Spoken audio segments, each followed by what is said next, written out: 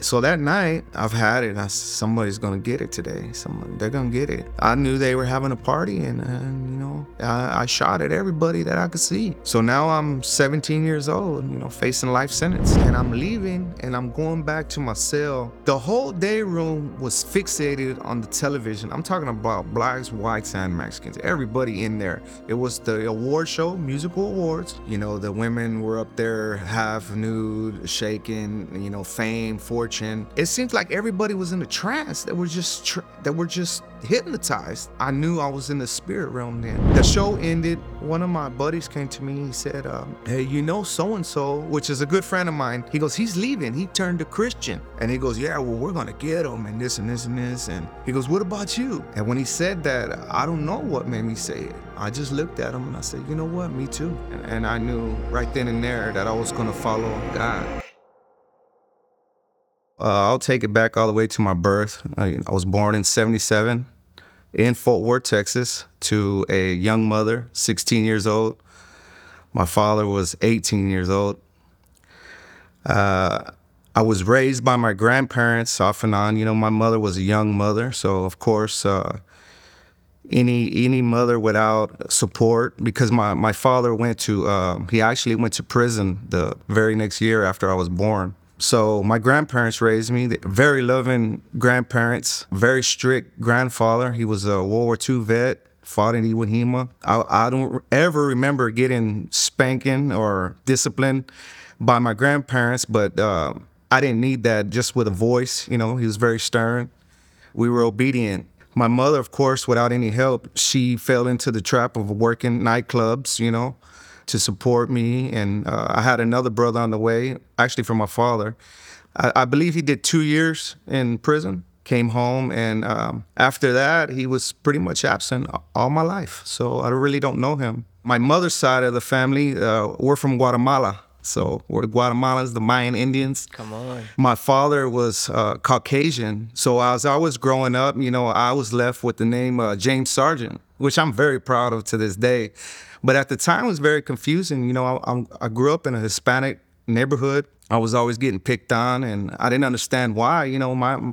My grandparents and my grandmother, we ate burritos and menudo, and we had all that. So they were Catholics. So let me put that basis out there first. They were my earliest memory of God. I knew that my grandparents loved God, and they had their candles. They would do their traditions. We would go to Sunday Mass. My mother wasn't really involved in church too much that I know about. She was working in the nightlife and still young. And sometime around the age of 5 or 6, my mother remarried to my youngest brother's father, my stepfather. And she got us away from our grandparents. They lived in the house on the other side of town. And I guess that's when a lot of problems started happening as I was younger. My stepfather was very abusive, very, very, very abusive man, very violent man, and that we witnessed. I couldn't tell you the countless times I thought he was going to kill my mother. So those 6, 7, 8, 9 years old time frame of my life, me and my younger brothers and my mother, we were in and out of women's shelters, and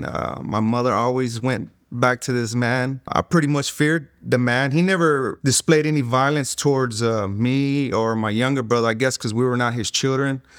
But I do recall one time was very scary.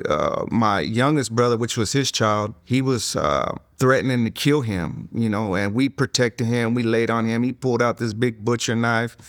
My mother was all beat up. After a while, you can only protect your mother so much. You get tired of it. You don't know what to do. And my grandparents would try to get us to go live back with them.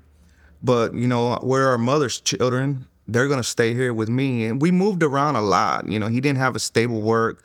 The last time I could think, it was around, I think it was 87, 88. I remember this day vividly. It was Super Bowl Sunday. And we were very into sports and football. We knew all the statistics. Me and my brother played our games. Well, we were living in the projects at that time. And we were the only Hispanic or Caucasian family that lived in those projects at the time. Nobody bothered us. We went to bed that night. I think it was about 2, 3 o'clock in the morning. I woke up and there was firemen in my house walking upstairs, and me and my brother got out. We didn't hear anything. Me and my brother got out of bed. We came down the stairs. There was police all in our house, and Me and my brothers were fine, so I go down looking for my mother. I just seen blood all over the kitchen floor, big butcher knife laying on the floor. And I was saying, what happened? And they said, hey, your stepfather stabbed your mother. So we came outside on the front porch and we seen the blood trail following from our front porch all the way to the payphone out there.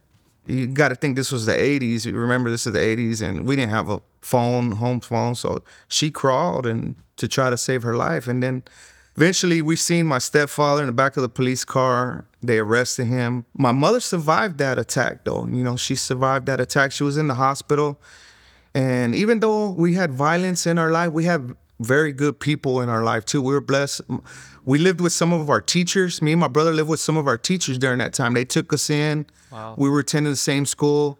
We had love, and they wanted us to get away from that violence. Eventually, my mother got out of the hospital. We had to go back home. Same location. Everything was fine. She was barely moving around. We were helping her move around. She couldn't work. I guess times got hard. I don't know. One day I came home from playing outside. I go upstairs and I just happened to pass her bedroom and I look over there. I'm sorry, this was about 8 months later after her attack or whatever. I happened to look in her bedroom and who do I see? I see my stepfather asleep in the bed. And I said, well, what is he doing back here? How is he not in jail? Why is she bringing him back? What is he doing here? I think I was about 10, 11, and that was my first memory of some type of violence coming in my head. Because technically, I wanted to kill him in his sleep. Wow. I wanted to kill this man in his sleep. I didn't want to be around him. I didn't want him over here anymore. I guess we accepted it. We went back to school, and we had, like I said, we had great teachers in our life that would help us. They took great interest in us. We excelled at school. A lot of times they say when people have problems at home, their schoolwork fails. But I guess that's where I released some of my energy. I took a lot of interest in classes. I loved education, So about a year goes by and we moved to another place. And I'm not sure how my stepfather and my mother was kind of drifting apart.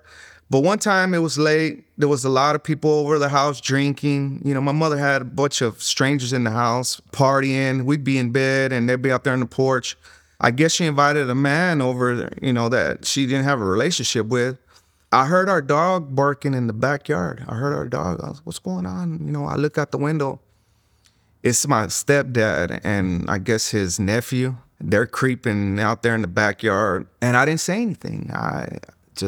I knew it was going to be some trouble. Next thing I know, police are there at the house again. But fortunately, this time, he didn't harm my mother. He harmed a gentleman that was there supposedly with my mother, And the man lost his life, I'm sad about that. But the thing that I am happy for is I never seen my stepfather ever again after that day. My mother was single again, raising us boys, 3 boys on her own. So about that time, I would take to the streets, a lot. Gang activity was very big in my area in Fort Worth at that time. They also called it the murder capital of the world, murder words. That's when that name was going around. At that time, it was a lot of homicides and gang activity. I never wanted to be a part of that. But I did like going out there, doing my thing on the street, running out late, trying to get home before my mother got home at 2 o'clock in the morning, So 2 years go by. I guess I get to high school. My mother gets involved in another relationship with another man, and they're about to get married. This man, he was a good man. They started going to church. So my mother said, hey, on Sundays, we're going to go start going to church. And I'm like, church? I'm 14. I'm running the street. I got things to do. What do you mean church? No, we're going to start going to church.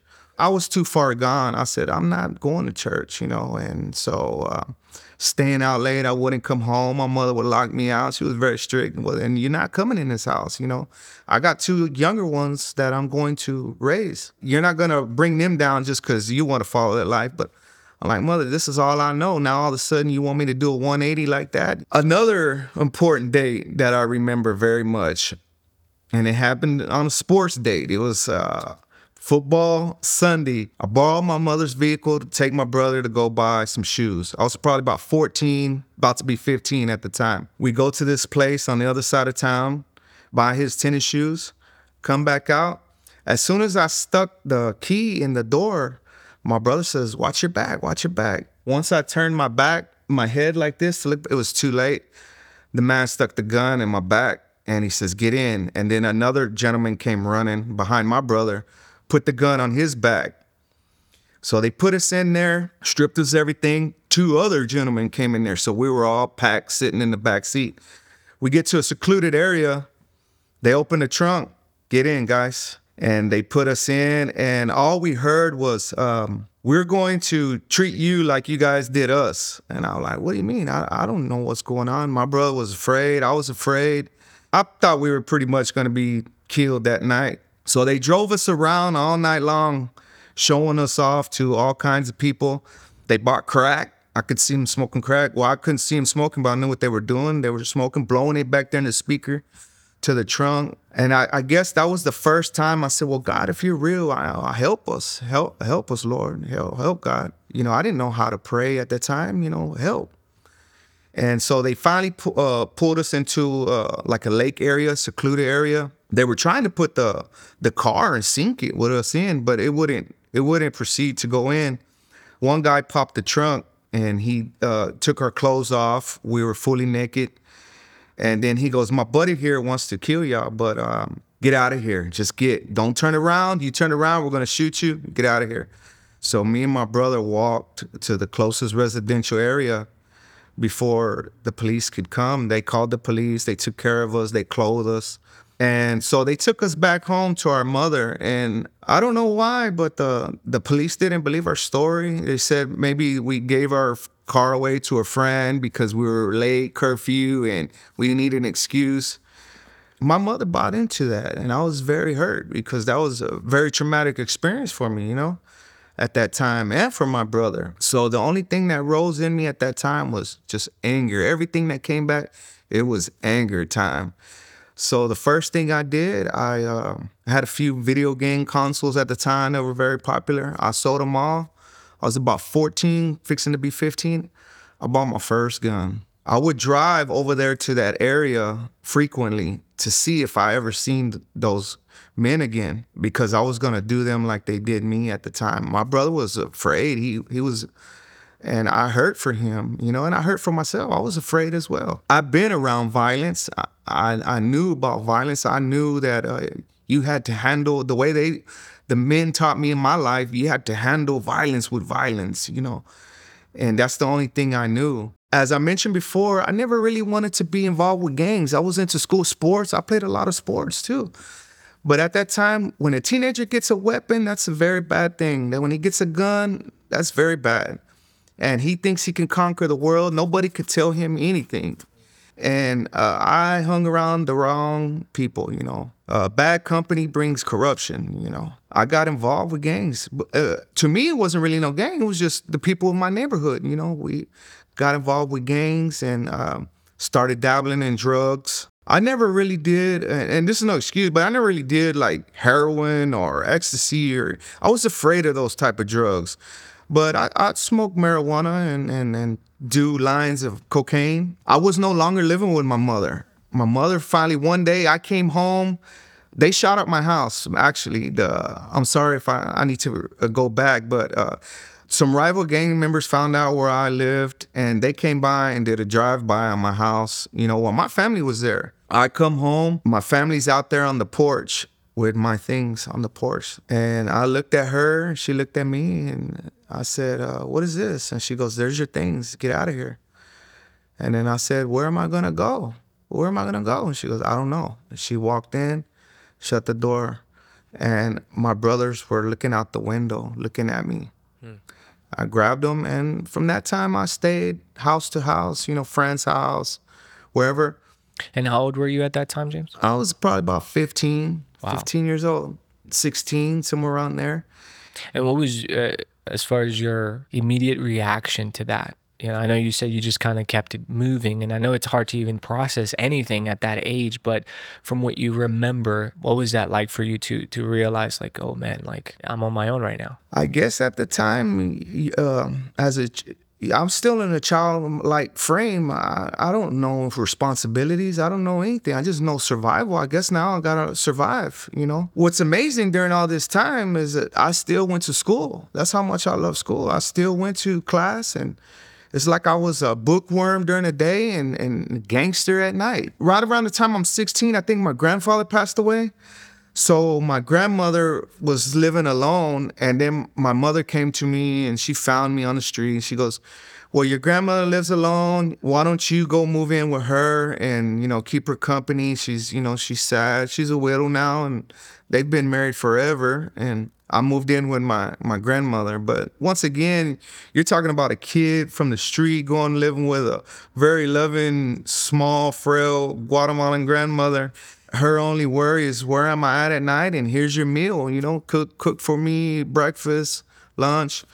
I ran the streets. I come home, put my key in the door, arrive at 2 o'clock in the morning. I find her up praying for me. You're so far gone. You don't see that. You don't see what you do to your loved ones or any of that. And I had no hope. Nobody was there to direct me. But I will say around this time as well, we started going to a Baptist church, and this is where I was getting my first exposure around people that knew scripture and salvation. It was my first time. I was raised Catholic with my grandparents, and somewhere deep in my heart, I knew that wasn't right. I just knew, because most of the people that attend Catholic drinking at night and come there the next day, and they'll be drinking again afterwards. I don't see no hope in that. I see you stuck in it's religion. It's religion. It's not a relationship with Jesus. We started going to church. My mother didn't go to the church at this time. This was right before she married her last husband. And she would throw us on this bus, and they were very strict. It was a Southern Baptist church. It was hell and brimstone at this church. And we were not allowed to wear shorts, couldn't sit by girls. And basically we would just go because all our friends would go. All of our friends would go. And they would get donuts when we get off. They would come pick us up, drop us off. But they would have shirts. On Tuesday, they would come pick us up and to go soul winning. We would go knock on doors, and I didn't know what that meant. I just went with the youth pastor and everything. And they would make us wear shirts that said, "If you die today, do you know for sure you would go to heaven?" And we would come and knock on doors, and I would listen to them, how they would lead people to salvation. Of course, you're getting a lot of doors slammed on you, and it's on to the next one till you can reach somebody. But like I said, at the same time, I'm still in the streets. One evening, I come home from the church bus. One of my friends is there. He's about 15 years old, and he's there waiting for us. And he's like, "Why do y'all go to church? Why'd your mom make you go on that?" So I don't know. It's cool though, And we go to talk. "Hey, what do you want to get in tonight?" So we started talking a little bit more in depth, though. I said, "Well, you know what? If you don't get saved, you're going to go to hell." I really didn't know what I was doing, only through the exposure I was getting at the church and what I learned. I said, "You have to ask Jesus to come in your heart. You have to ask for salvation because we're sin, brother." And he's like, "I don't want to go to hell." And then I said, "Me either." And I said, "Let's pray." So we prayed. I led this little gentleman to salvation at that time, even though I didn't know what I was doing. It was God through me. Here I am in high school. I go through my 9th, 10th. I got kicked out of my home schools from missing. I skipped school, didn't do my work, and they threw me to a school on the other side of town. And it was a way lot better neighborhood than where I'm from. I was in more the poverty area. And I said, "Well, I'm not going to have any problems over here." I get there, and first day, this gang surrounds me like, "Hey, buddy, you're in the wrong neighborhood." I said, "Well, who's this gang? There ain't no gangs over here, I don't know what happened, but I guess I was just trying to prove a point. Like, "Hey, buddy, what are y'all gang banging for? I'm from the poverty-stricken area. We're real gang members over here." For the next 3 years, I had to stay there because that was my last hope. The judge had already told me, "It's no hope for you no more." And I had conflicts with these guys for 3 years. I mean, beatings, shootouts, what have you. About 16, I got my second car. I already had a car, 16 years old, lowrider and rims and speakers. And And how were you able to purchase the car? the first one, my grandmother purchased it for me. And the second one, I got a little job from where I worked. I lived across the street from a college campus. And here's the thing, that the reason why we moved, my grandmother moved and got an apartment across the street from that college campus, is because they had already invited me to go to college and live on the dormitory during my junior and senior and sophomore and junior years for college credit and to get the experience of living on campus. And then, so when I would get through with that on the evenings, I would work at a little fast food right next door. I worked right behind my apartments. And then when I would get out of that, I'd jump in that car and go run the street till 2, 3 o'clock in the morning, Wow. Going back to the high school where I was attending, I had a lot of problems there. And then I started robbing and doing all kinds of nonsense, carjackings, and somewhere deep down, I always felt it was wrong. I knew it was wrong. I was always trying to be vigilant in my walk out there. If I was walking real late at night, I would never walk close to the street. I would walk closer to the people's yards just in case somebody came out and tried to shoot me. And that's a sad way to live, but that's the way. At that time, I thought that was the only way to live. We started robbing and we were breaking in cars, bringing in people's homes, shootouts on the other side of town. You're getting involved with women like you're not supposed to. You're drinking. You're doing drugs, and there's different factions in the groups. These guys are the drug addicts. These are the thieves. But you're all supposed to be part of one organization or whatever. I think I was 17 and I got arrested. The detectives came to my house because a string of robberies, and they arrested me. 2 of the gentlemen stayed behind. They got caught. They, of course, hey, it was him. And there's no honor among thieves. But they came, kicked down my door, and took me to jail. My mother, hey, what's going on? She come. My grandmother's afraid. Hey, they just kicked down the door, and team of detectives. And they bailed me out. So I was out on bail facing 10 to 20 for these robberies. And I said, I'm going to do good. I'm going to do good. I just got caught back up in the same situation, running the streets. I was too far gone to me, I was like 2 different people. Sometime in 1995, I remember the day well. It was a hailstorm the night before, and it broke out a lot of people's windows and everything. I went to go vacuum out the car on the other side of town, of course, where I go to school, not in my side, but over there, because I feel like I'm bulletproof, and nobody gonna touch me over here. And so I'm vacuuming out all the glass and everything, and lo and behold, what do you know? 2 carloads. I couldn't do nothing against them, and luckily they didn't really jump out and beat us down. They just threw bottles at me and my grandmother. They she's not involved in this, but they harmed us and beat us bad. And so that night, I'm leaving, and I've had it. Somebody's gonna get it today. They're gonna get it. I really don't remember too much of that exact day or what happened, but by the end of the night, my world was forever changed. Somebody lost their life. 18 other people got shot. The person I asked to go with me, he even said, "Well, he's trying to convince me. No, we got girls over here tonight. And there's a party over here." And I said, "My mind's made up. I'm going. I'm going whether you go with me or not."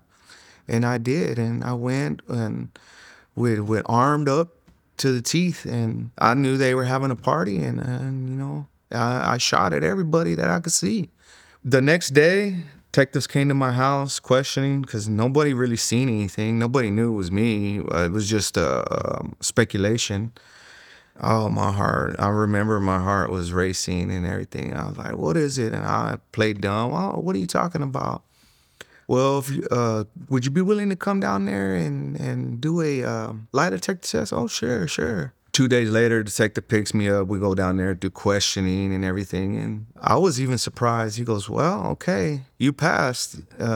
Here's my card. I know you know something. You better call me and tell me as soon as I get out, me and my friend are plotting, where are we gonna go? We need to leave. They're gonna eventually find out we need to go to Chicago or Indiana and we did. We left to Gary, Indiana, Chicago, East Chicago, and try to find jobs. We were about 17 at the time. It didn't last long. We couldn't survive on our own, We're kids. And we came back, and it wasn't within a week. The whole squad force kicked down the door again. And I think that was it for me and freedom. It was over with at that time. So now I'm 17 years old, facing life sentence. And I was so angry. I believe at first, what do everybody do when they're in trouble or when someone's facing death or they're in harm and they're not believers? First thing they do, people say they don't believe in God, but what they do, they cry out to God. Like, please help me, save me. That's exactly what I did. Help me, Lord, help me. So I started a little bit reading the Bible. I really didn't know where to start. What do I read or how do you study God's word? So I would just listen to people come in and testify to me and minister to me. And so we were in the county jail. There was a guy down there, a hippie biker guy. He said, I used to be a satanic worshiper. And I said, well, hey, let me know a little bit. What is that about? What do y'all do there? And he told his story and the reason why he doesn't serve Satan anymore, because supposedly Satan came to this man and told him, hey, your wife's pregnant. Sacrifice your son to me. And I go, well, do y'all have a Bible? I heard it was like a black Bible or a satanic Bible. He goes, yeah, just read it. And if you're interested, it's not like any. Before he said it, though, my vision was me picking up this black Bible and demons coming out and grabbing me. And the very next thing he said, it's not like anybody's going to come out and grab you. And I was like, whoa, this is crazy. And so I laid down that night. And next thing you know, that was my first encounter with some kind of evil spirit. I felt something, heavy pressure on me. I was like sleep paralysis. I couldn't move. And I heard a voice say, I got you now. And I was like, whoa. And I couldn't move. And next thing I know, I don't know how I did it, but I fell off my bunk, woke up. At that moment, I knew the spiritual realm is real. It's real. Right around the time of my trial came, they were wanting me to sign for 50 years. 50 years, here's 50 years, take it or leave it. And I said, well, I can't. I'm not going to be able to sign for 50 years. I'm not going to do that. So I abandoned God. I was only 8 months.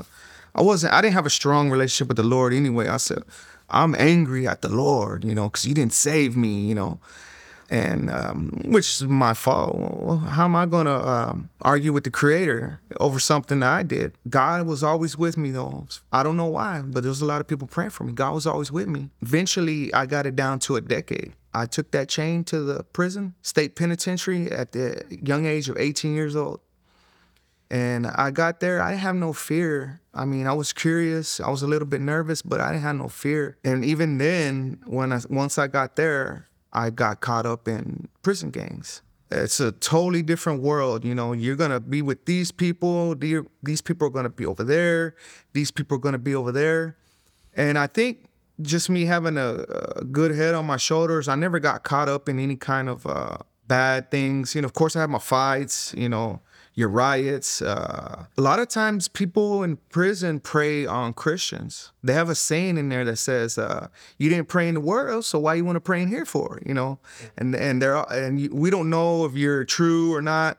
And so they would prey on them, beat them up, take their money, solicit them, whatever. I never felt comfortable with that. Even though I wasn't serving God, I was not walking with God. I never felt comfortable harming somebody who said he was a fault, because I thought the wrath of the Lord, you would come back to bite me. I guess for over 8 years, I never, ever picked up a Bible. I was just a lost young man. My education was good. I got 2 college degrees in prison. I talked for our people, even though they said, hey, you cannot talk for them because you're half Caucasian. You cannot talk for the Hispanics. Within a year, I was talking everywhere I went. I was the head of the people. I've never spoken to anyone outside the race for over 8 years. Just prison is very bad, dark place. It's very desolate. You got to stay away. You got to stay vivid, alert, everything. So about the 8th year, I knew something was missing in me. I was physically fit. I was educated. I said, I'm coming home one day, but I'm lost. Something's missing. I started dibbling and dabbling in the black magic. Well, I want power. I need power. Just like in here, I'm going to take this out to the world. I want power. Started reading those Aleister McCallister books, or some devil worshiper with black magic. I didn't really find too much interest in that. A Muslim guy talked to me. He said, well, hey, you guys always have to pray to a middleman. We pray directly to God. Oh, okay, this is interesting. Okay, let me hear about that. I never really got into that because I seen that some people used it only as an organization in there, you know. So I said, well, you know what? I'm Indian. I'm Mayan Indian from Guatemala. Maybe I need to get in shamanism. Went out there to the rec yard and talked with a gentleman, and he gave me some books. He goes, hey, you need to find your spirit animal and this and this. And I'm the only guy that goes to religious classes on shamanism. I could show you a lot. Here's some literature. I went back and devoured it because I was hungry for something, you know? Next thing I know, I tried to do whatever they said, listen to a drum beat, try to make your spirit come out, find something. It was about 5 o'clock in the morning on the weekend. My fan, I could hear the noise. And I just got hypnotized by that. And sure enough, it seemed like my spirit came out. And as soon as it came out, it came right back in. I knew I was dabbling in something that I wasn't supposed to. I guess from all the times of God, he was there with me. Even when I wasn't with him, he was there with me. Fast forward 6 months later, a book comes out called Da Vinci Code, where they were proclaiming that Jesus was married, he had kids and all that. So I was interested. I read it. Wow, it's a pretty good book. But let me compare it, because I'm like one of those educated persons. Let me compare it to what the Bible says. I'll read it just as literature, as you know, as a literature piece of fiction. Let me see what this says. That's why the Lord says, be careful. You know, you read this word, you're going to get what you're looking for, you know. So this Bible right here was given to me my first year incarcerated. For 9 years, it was a prop for my radio only. Never opened. It was just a prop for my radio. Wherever I got shipped, I carry it with me. It was just something my parents gave me, you know. But that 9.5 years, I started reading this thing. So I signed up for a program that they have in there called Kairos. Kairos is similar to something out here called the Walk Emmaus, where you go for a whole weekend and they just shower you with love, you know? Because we've always been told, you're going to hell and you guys are no good and this and that, what and the other. Also, the prison guards are just degrading you. You're never going to be nothing. You're a criminal. You know, they have that down good, you know, the way they just degrade you. So we don't know about love, but we said, well, you know what? You know, I'm going to hell. Well, I'm going to hell. Okay, cool. Only a select few were selected for that program. You know, I'm on a 4,500 man prison. They only let 500 people, 50 people out of that whole prison go for that retreat, which is every 6 months. And the only reason people sign up for it is because they have brisket from the free world. We never tasted brisket in 10 years, you know? Or maybe people longer than me, 15, 20 years, you know, they got good food on the weekends. And these preachers come and we'll go down there. As soon as you get in there, brother, you'll see why they do something like that. But you have different tables. Hey, you're St. Mark, you're St. June. And it's pastors, ministers, leaders from all kinds of churches, Episcopalian, Presbyterian, Catholicism.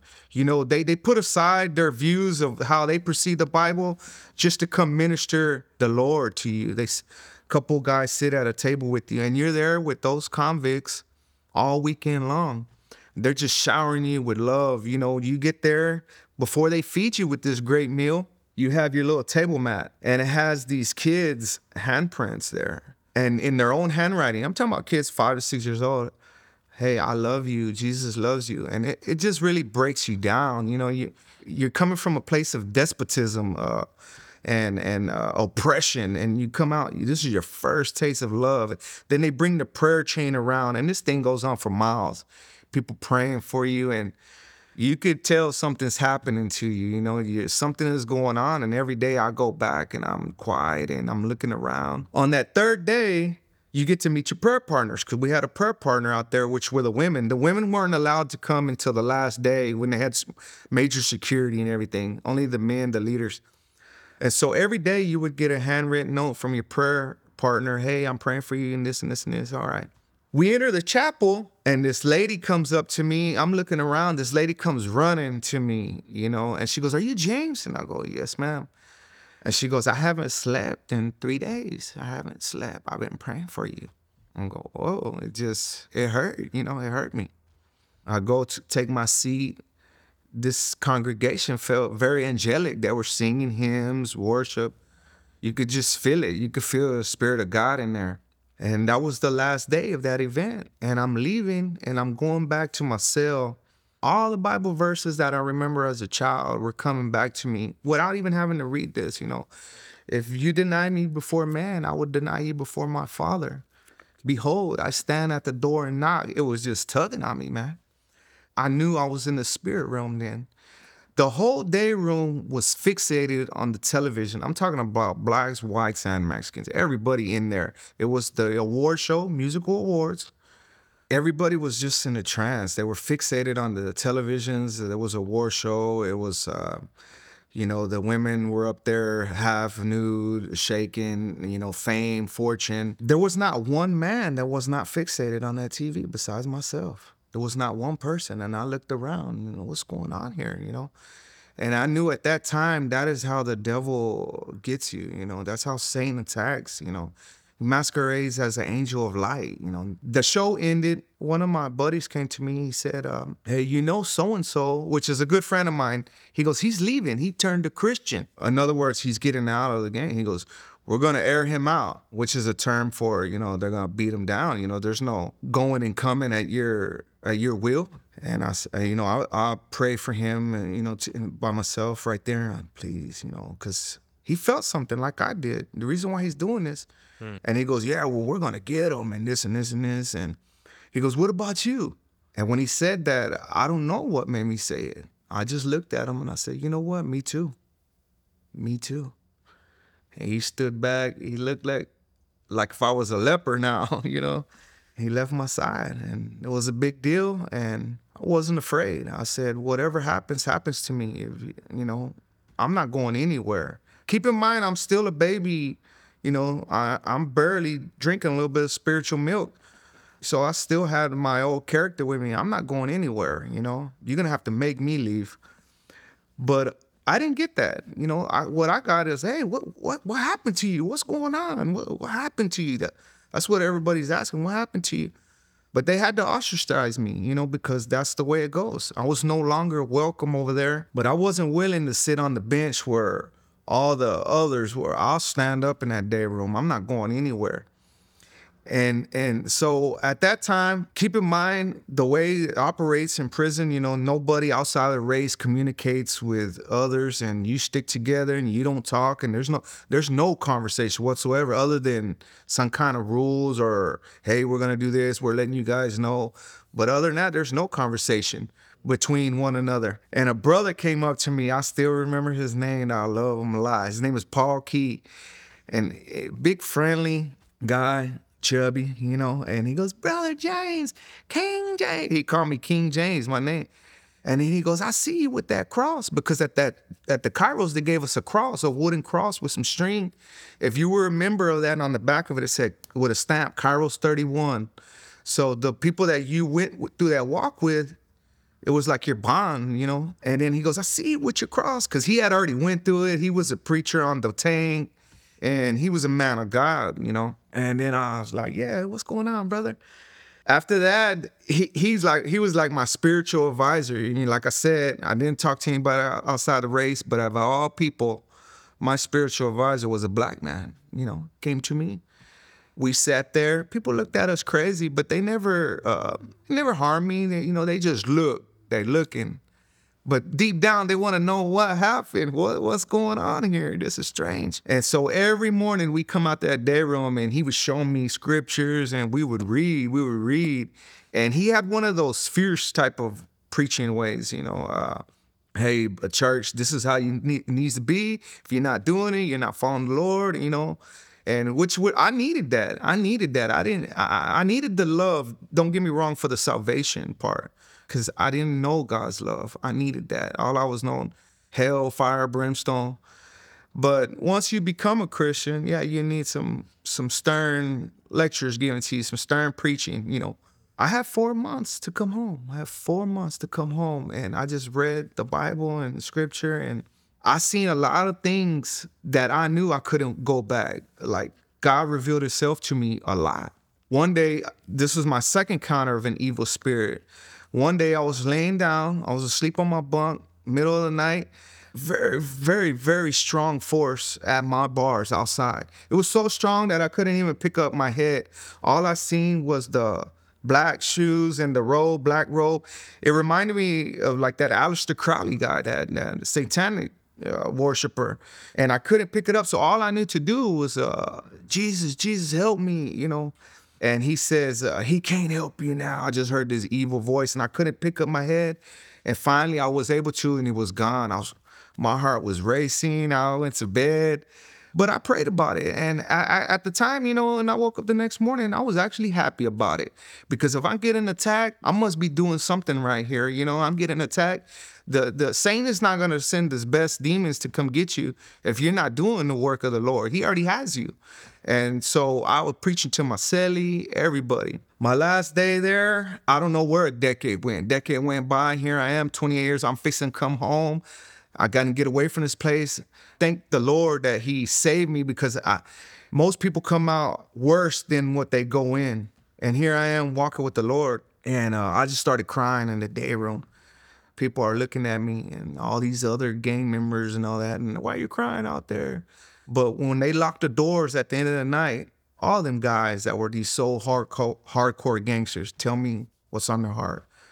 I want to go home. I miss my daughter. And I didn't. That was my time. That was my time to get them right there. Look, brother, this is all we know, but this ain't the right way. This is not the right way. There's something else. Wait, thank you. And they hug me. And next thing, I take the bus and I made it back to the free world. I mean, it hasn't been easy, It was very difficult for me at first. Who's going to hire a convicted murderer? You know what I mean? I would go to jobs that I was qualified for. I even passed for work at Boeing. I was at design. They came to my room to measure all my items that I had. I was living with my brother at the time. I had a little bed and a few clothes. And they were going to move me because I got a job at Boeing to design the 757s. I was into the AutoCAD and all that, drawing, designing. I had went on 100 interviews and I couldn't get a job. Nobody would hire me. Nobody. And some of the jobs I wanted, I would cry when I would leave that interview. And this is one of those times that Boeing, the lady called me back, the lady that was recruiting me. She goes, you're the best candidate I've had in a long time. She goes, but unfortunately, I can't hire you. I go, I understand, man. I understand. And I hung up. I just started tearing, crying. And I was like, well, I'm going to pay for this the rest of my life. But God, there must be another plan. There's something else, And I just kept going. I kept going, and some jobs I would get, and I would leave. And not to be disrespectful to the employer or anything, but I just felt like there was something better than me. I don't want to be here. This is not where I belong, Eventually, I get opportunity to work, and I build myself up, and I'm happy to say, and by God's grace, the last 10 years, I've been working for myself. I have my own company, so I haven't took a paycheck from my employer for over 10 years, and it's been good to me and my family. In 10 years, I've had over 100 employees work for some come and go, You know how the workforce is, but God bless that. God bless that, not me. He said that's where you're going to be. It gives me a lot of time, free time. I get to go to a lot of my children's events, and maybe that's what He wants. You need to be a father. You need to be close, And the reason why I was sharing my testimony today is so important is when I knew I was going to share it, recently, I just told my oldest son about me, this here. He doesn't know. My children don't know anything. We've actually moved away from the environment, trying to be a father to my children. They go to church, live a good life, respect your fellow man. And one day I had to break it down here recently because, eventually he's going to see this testimony. And I told him, son, your father is not who you necessarily think he is, but Did they know that you had spent time in prison and all of that? none of that. Oh, well, actually, one time my nephew, had got drunk. My brother's son, he got drunk around me, and we were walking, and he went off on me. I guess because he was mad at the world. I wasn't helping him, and nobody was actually helping him. But he was a grown man. He needed to get a job. We are just trying to be stern with him. And he just let it all out. I'm not afraid of you because you went in prison, you killed somebody, you ain't nothing to me, and this and this. And my kids just started crying. They were a little bit younger, like, oh, what's going on? And I was hurt, it really hurt me, and they don't know. And I like, don't pay attention to him. He's just drunk. One day, my son was going through some depression, from school and, sports. And I try to give him that father-son talk, keep your head up. Can I share something with you? And I was able to break that down to him. He was very quiet about it. Okay. And I said, well, don't dwell on that because that's not how you see me. That's not how you know me. But I wanted to tell you the truth. I wanted to get the truth out there to you. And how old is he at that time? 14. 14. Right. So, and eventually I'm going to share that with my younger children. I still feel they're still a bit too young to understand or to know. But when they get around in high school, I'm going to break that down to them. But I also want them to understand, you see, God can save anybody. Right. God can save anybody. And I took a liking because another reason probably why I didn't walk with the Lord or even want to pick up the Bible while I was in there was guilt and shame. And how can you come to someone holy if you don't know? You can't even get near him. How can you come to him and ask him for forgiveness? I'm going to hell. That's all I knew. I'm going to hell. But then I started reading the Bible. I focused on Moses, David, and Paul, the murderers of the Bible. And what did God? He used them, and they're the ones that wrote the majority of this book, And I said, well, man, he can use them. He can use me, Finally, the word just comes in, takes control of your heart, and it guides you, you know what I mean? And of course, there, Eric, I left out a lot of other detail for time constraints. There's a lot of other things that God showed, revealed himself to me, there's no way I could turn back. You can come with some intellectual stuff all day. It's not going to work. You know what I mean? There's one God and that's it. He created you. He created me. He created everything we see, and you either accept it or you don't. But he's there. He loves you. He's there. He's got his hands open, and it's up to you to choose. He gives you free will. There was a lot of questions that I always wanted to know, like, why did God do this? And why did God do this? And how come God lets Christians get hurt? And I don't have the answers, but you do have the answers. They're right here. Because later on, I started understanding, okay, I understand that now. I understand why there's sin in the world. He gave the keys to Adam. Adam gave them away to Satan. And he's the one that gave it away, you know what I mean? The authority. So that's what Satan has control of this earth. He's a man of his word. If he gave them to Adam, Adam gave it to Satan, and he took it back. No, let me have those back. Then he's not, God is not the man of his word. His word don't return to him void. And so, yes.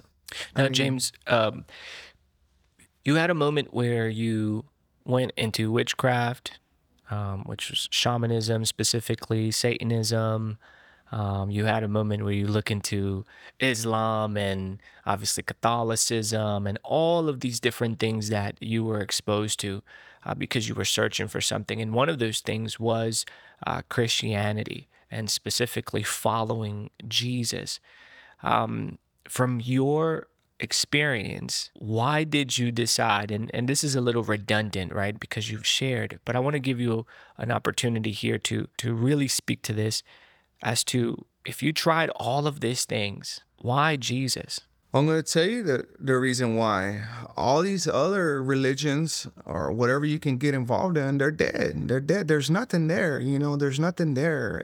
The love is overpowering. It's just, you can't control that. You can't control God's love. That's his greatest attribute, his holiness. When you're in the face of the Lord or you encounter him, there's nothing that you can do about it. I'm pretty sure Paul, when he went to Damascus, he wanted to continue killing Christians, but there was nothing he can do. Once you get eye to eye with Jesus and it's your moment, that's it. It's over with.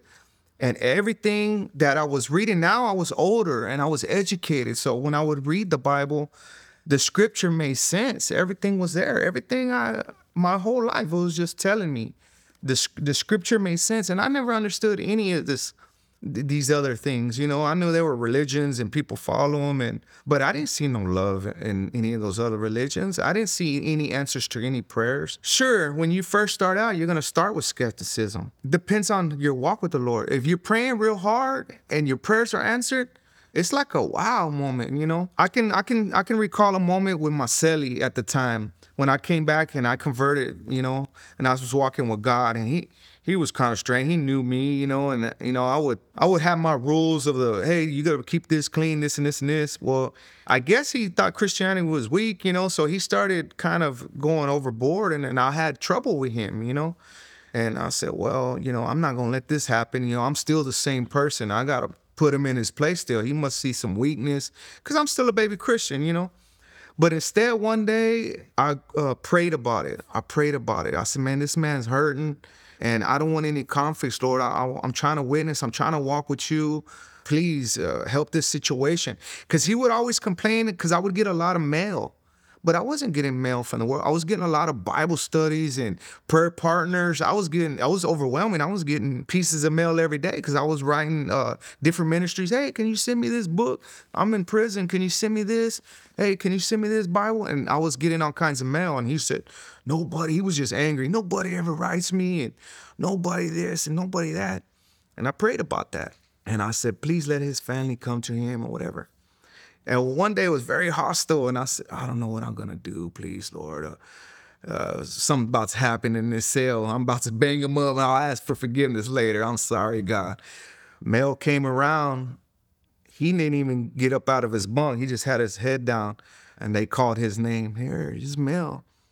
And they didn't have no mail for me, but I was happy. I'm glad I didn't get any mail. He needed it. And this is about the very next day that I prayed about it. Like help this man. He ripped open that letter, and I mean the environment in that cell, in that 5x7 cell between me and him, changed a lot. He opened up. Oh, my family's sick. I love them. I miss them, and I wish I can get out. And we just started talking deep, spiritual, and why I follow what I follow, and what is he gonna do, and minister to him. And so the rest of my days were pretty calm, thanks to be to God. Yeah, it's real to you. It became real. Oh yeah, Yeah. yeah. James, who is Jesus to you? Jesus is the creator of this world, and he's our salvation, the author of our salvation. He saved me. I needed to go through everything I did to learn. I wouldn't never came to God if I was left on the street. I would probably been dead, killed myself. I would have never been led. He needed to ostracize me from that environment, get me alone, and make me open my eyes. James, I want you to give 2 words of encouragement here, and I want to take it one at a time. Okay. The first one, for those who are still in prison, I believe this will get to them, Right. and the Lord will make it happen. But to those who are in prison and are watching this right now, as you're walking with Jesus and you've been through some of the things that they've been through and you can relate, what's a word of encouragement that you can give to those who are discouraged or, given up on themselves and don't know what to do in those 4 walls? Okay. I had been trying to get back to prison in there for prison ministry for many, many years. And last year was the first time that I got to go see the brothers that were incarcerated or captive. And I know that they really need the word and they're hungry. They hugged me when I left. I spoke 10 minutes and 300 inmates hugged me when I left, and I know they need the word. But I like to say this, no matter your circumstance, and I know it's hard to understand, like why I got a license, why I got this. You have to understand that there's more to it than just this world. If God calls you, you're from another kingdom, and it's hard to understand, and I understand that. We're gonna question God, like, why do I have all this time?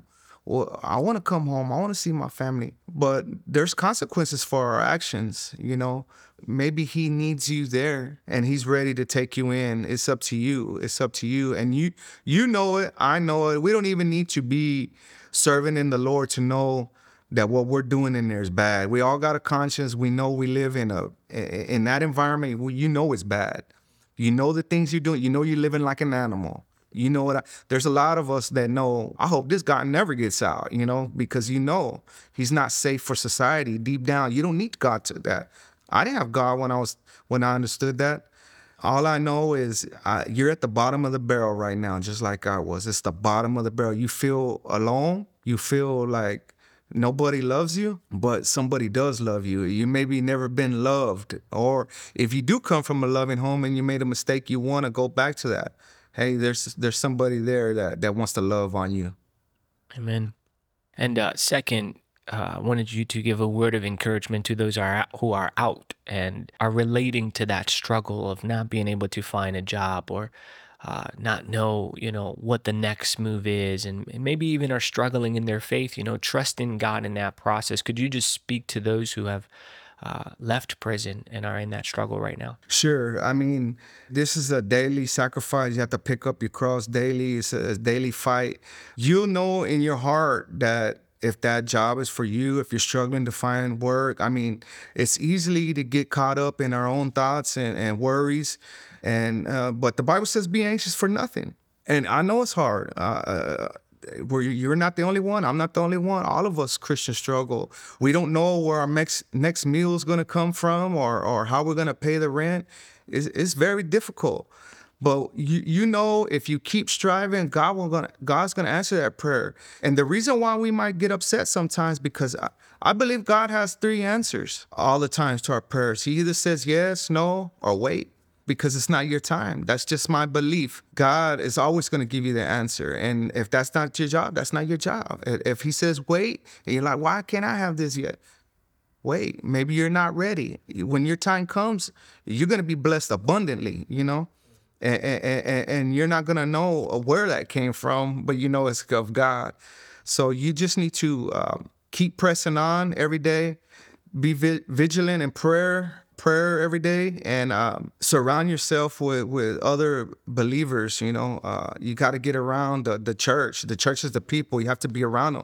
You're not meant to serve alone. You're not meant to serve alone. I know, me too. I'm a private person, I'm very private, but I have the church, we communicate, but you have to doesn't matter if you're extrovert, introvert, you have to get around others like-minded.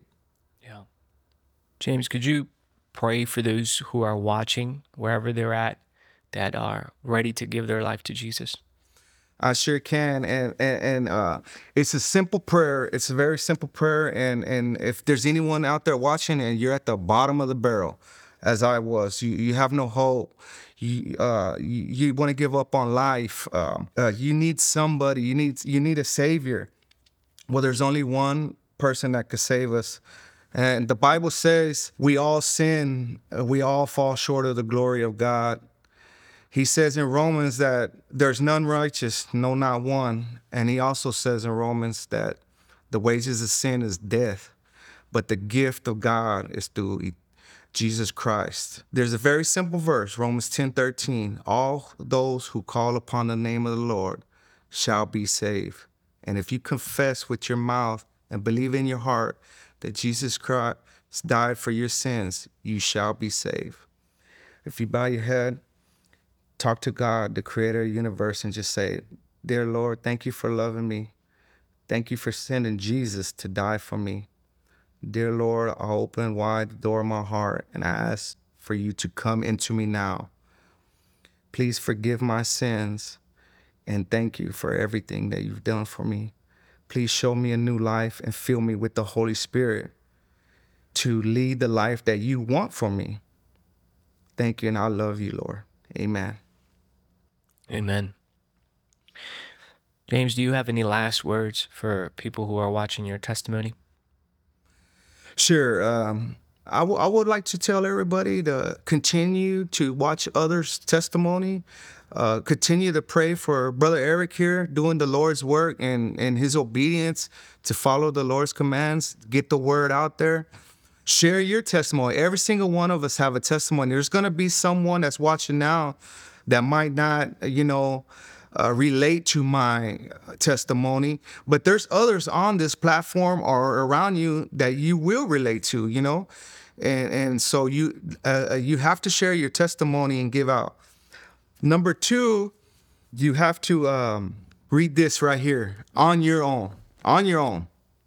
I mean, it's great to go to church, listen to pastors, listen to preachers, but you have to share. You have to get with God. Paul writes to Timothy, study to show thyself approved.